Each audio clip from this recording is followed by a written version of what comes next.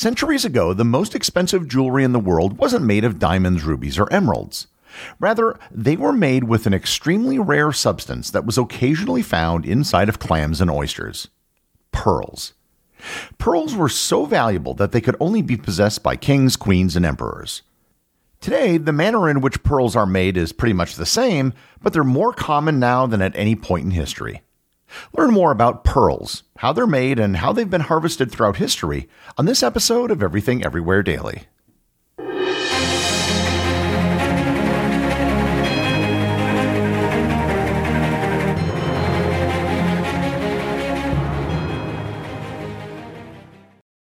This episode is sponsored by Heaven Hill Bottled & Bond Bourbon. I recently had the chance to try Heaven Hill Bottled & Bond, and I can attest to its exceptional aromas with hints of caramel and vanilla intertwining with its oakiness, which provide a well-rounded flavor profile. Taking a sip is akin to experiencing a piece of bourbon history firsthand. Heaven Hill Distillery may be America's most quintessential bourbon distillery. Established in 1935 after the end of Prohibition, the distillery was established by the Shapira family and has remained a family-owned distillery to this day. In 1897, Congress passed the Bottled in Bond Act, which set forth strict rules for any bourbon labeled Bottled in Bond. Heaven Hill Bottled in Bond Bourbon goes beyond the stringent requirements of the law by aging its bourbon for 7 years, not 4. The end result is a gold medal-winning bourbon that truly stands out. Available nationally, look for a bottle at your local store. Heaven Hill Bottled in Bond. Heaven Hill reminds you, think wisely, drink wisely. This episode is sponsored by Harry's Razors. I want to tell you a quick story. Several years ago, I was a podcast listener just like you, and I was listening to one of my favorite history podcasts. One of the ads on the show was for a company called Harry's Razors. I was extremely dissatisfied with the razors I was using at the time, so I figured I'd give these Harry's Razors a try. And it was a great decision, and I have been a customer of Harry's Razors ever since. I use Harry's Razors at home, and I've taken them with me on trips around the world. Not only does Harry's Razors provide a smooth shave, but they do so at a much lower price than their competitors, which, if you've checked out the price of razor blades lately at the store, that is not something to sneeze at. Don't settle for the status quo. You can blaze your own trail with Harry's. Get started with a $13 trial set for just $3 at harrys.com/everything. That's harrys.com/everything for a $3 trial set. Some of the most valuable substances in the world are gemstones. Gemstones are pieces of mineral that form a crystal lattice at the atomic level. Diamonds, rubies, sapphires, and emeralds are examples of such crystalline minerals. However, there are some gemstones that are not crystals at all, but are still considered to be very valuable. Opals are an example of something that's considered to be a gemstone but do not have a crystalline structure. Amber is often classified as a precious gem, but it's really just fossilized tree sap. However, there's one substance that is neither a crystal nor a fossil, and it's continually produced by organic means in many parts of the world: pearls. Pearls are unlike any other gemstone in that they're harvested from a living organism, not mined from the earth. So, what exactly is a pearl, and what makes pearls so different? Pearls come from mollusks, in particular 2 different types of bivalves: the saltwater pearl oyster and the freshwater pearl clam. However, it is possible for a pearl or pearl-like object to appear in any type of mollusk with a shell. Pearls are created when an irritant, usually a small piece of shell or a grain of sand, gets trapped inside the flaky flesh inside of a bivalve. In an effort to protect itself, the mollusk will then coat the irritant with a substance called nacre. Chemically, nacre is just CaCO3, or calcium carbonate, the same stuff that makes up the mineral calcite, limestone, and hard coral. However, nacre has a different physical structure. Under an electron microscope, nacre has very thin sheets of stacked plates. Nacre is also the exact same substance that lines the inside of a shell, and in this form, it's called mother of pearl. When an irritant is covered in nacre, the mollusk will just keep secreting layers, causing the covered irritant to grow and grow, eventually becoming a pearl. And that's really all there is to it. Despite how simple the process sounds, naturally occurring pearls are actually extremely rare. The odds of a pearl being produced in a mollusk are only about 1 in 10,000. However, even if there is a pearl, the odds are it won't be a very good one.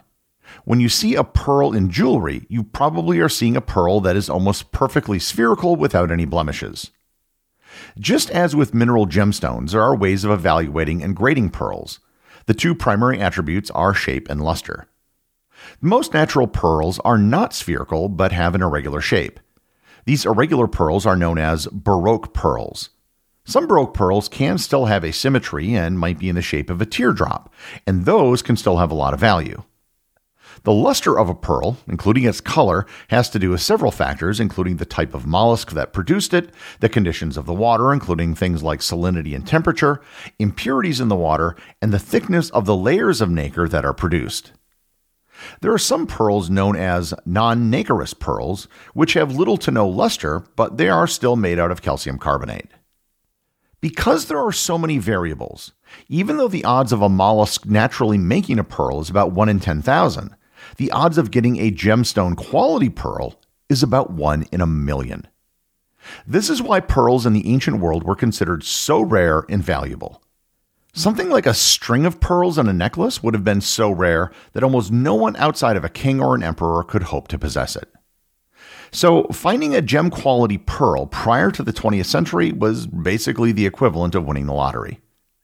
One of the earliest references to pearl harvesting came from the Mahavamsa, which was a record of ancient Sri Lanka.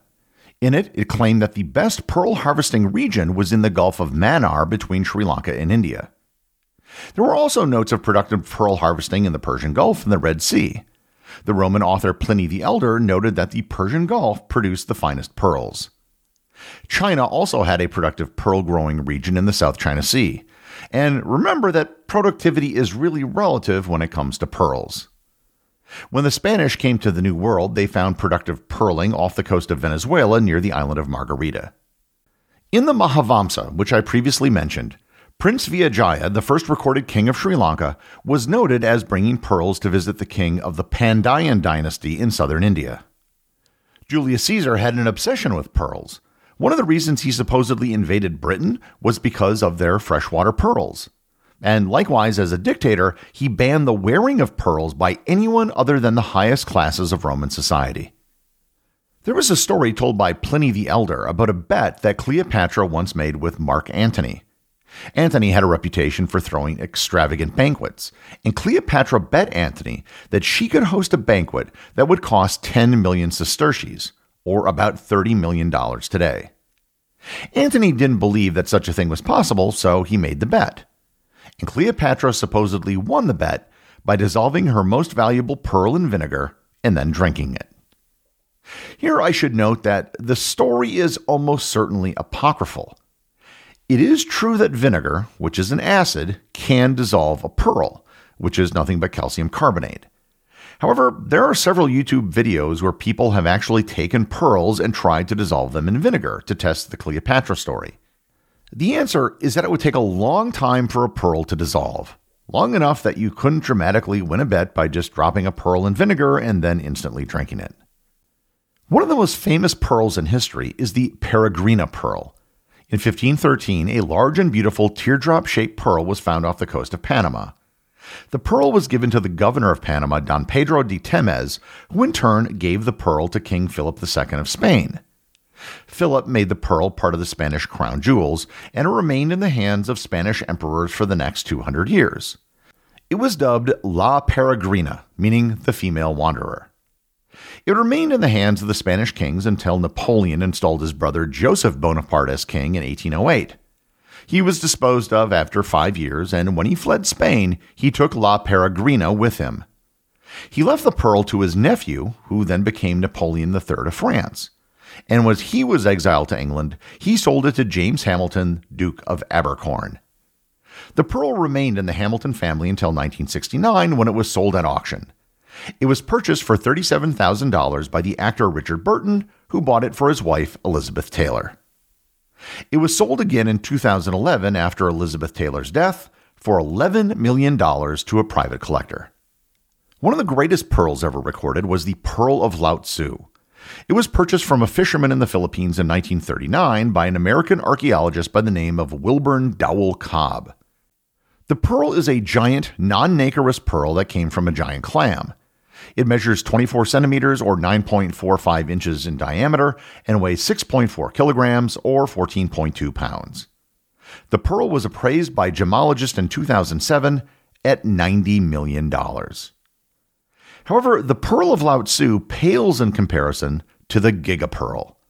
Also discovered in the Philippines, the pearl is 27.6 kilometers or 60 pounds 15 ounces, and it has been appraised for as much as $200 million. While there have been some very expensive pearls in history, you might be thinking that pearls really aren't nearly as rare as I've made them out to be. After all, maybe you or someone close to you owns pearls. That's because up until this point, I've only been talking about natural pearls, which are quite rare. Almost all of the pearls which are sold today, however, are cultivated pearls. Instead of hoping that you just might find a pearl by chance, with cultivated pearls, you're helping the process along by growing oysters and adding an irritant to ensure that a pearl grows. The process of cultivating pearls is credited to the Japanese entrepreneur Kokichi Mikimoto. Mikimoto didn't actually develop the technique for cultivating pearls. That was done by the British biologist William Saville Kent in Australia. However, Mikimoto did take the technique and developed the first oyster farm in 1888. It took years of trial and error, but eventually Mikimoto was able to create consistently spherical pearls which were indistinguishable from natural ones. He developed a series of innovations that allowed a pearl grower to inject an irritant into the shell of an oyster. In addition to growing cultured pearls, he opened up his own store in the high-end Ginza district in Tokyo to develop a complete vertical operation. Today, the Mikimoto Company is still the world's largest company dedicated to pearls. However, Mikimoto no longer has a monopoly on cultured pearls. Pearls are grown in many places around the world. Today, the largest producer of pearls is China, followed by Japan. Pearl growing industries have been developed in many tropical countries, including small islands in the Pacific. And one of the biggest growers in the Pacific is French Polynesia, where pearls are the single biggest export. They, along with other Pacific islands, have developed a specialization in growing black pearls. Black pearls are highly sought after and command a premium, although they really aren't black so much as just a lustrous gray. And I should close on one interesting note. As I mentioned, natural pearls are rare. However, every so often, someone orders oysters in a restaurant and finds a pearl in their oyster. It's rare enough that the event will usually make local newspapers. The average restaurant pearl will usually sell for about $200 to $400, which will more than cover the price of your meal. Today, thanks to cultivation and innovations by Kokichi Mikimoto, pearls are much more common than they were in the past. Pearls have become cheap enough that they can be purchased by regular people, not just by kings and emperors.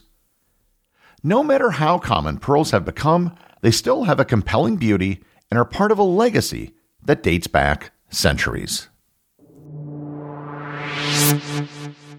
The executive producer of Everything Everywhere Daily is Charles Daniel. The associate producers are Peter Bennett and Cameron Kiefer. I wanted to give a big thanks to everyone who supports the show on Patreon. Your support helps me put out a new show every day.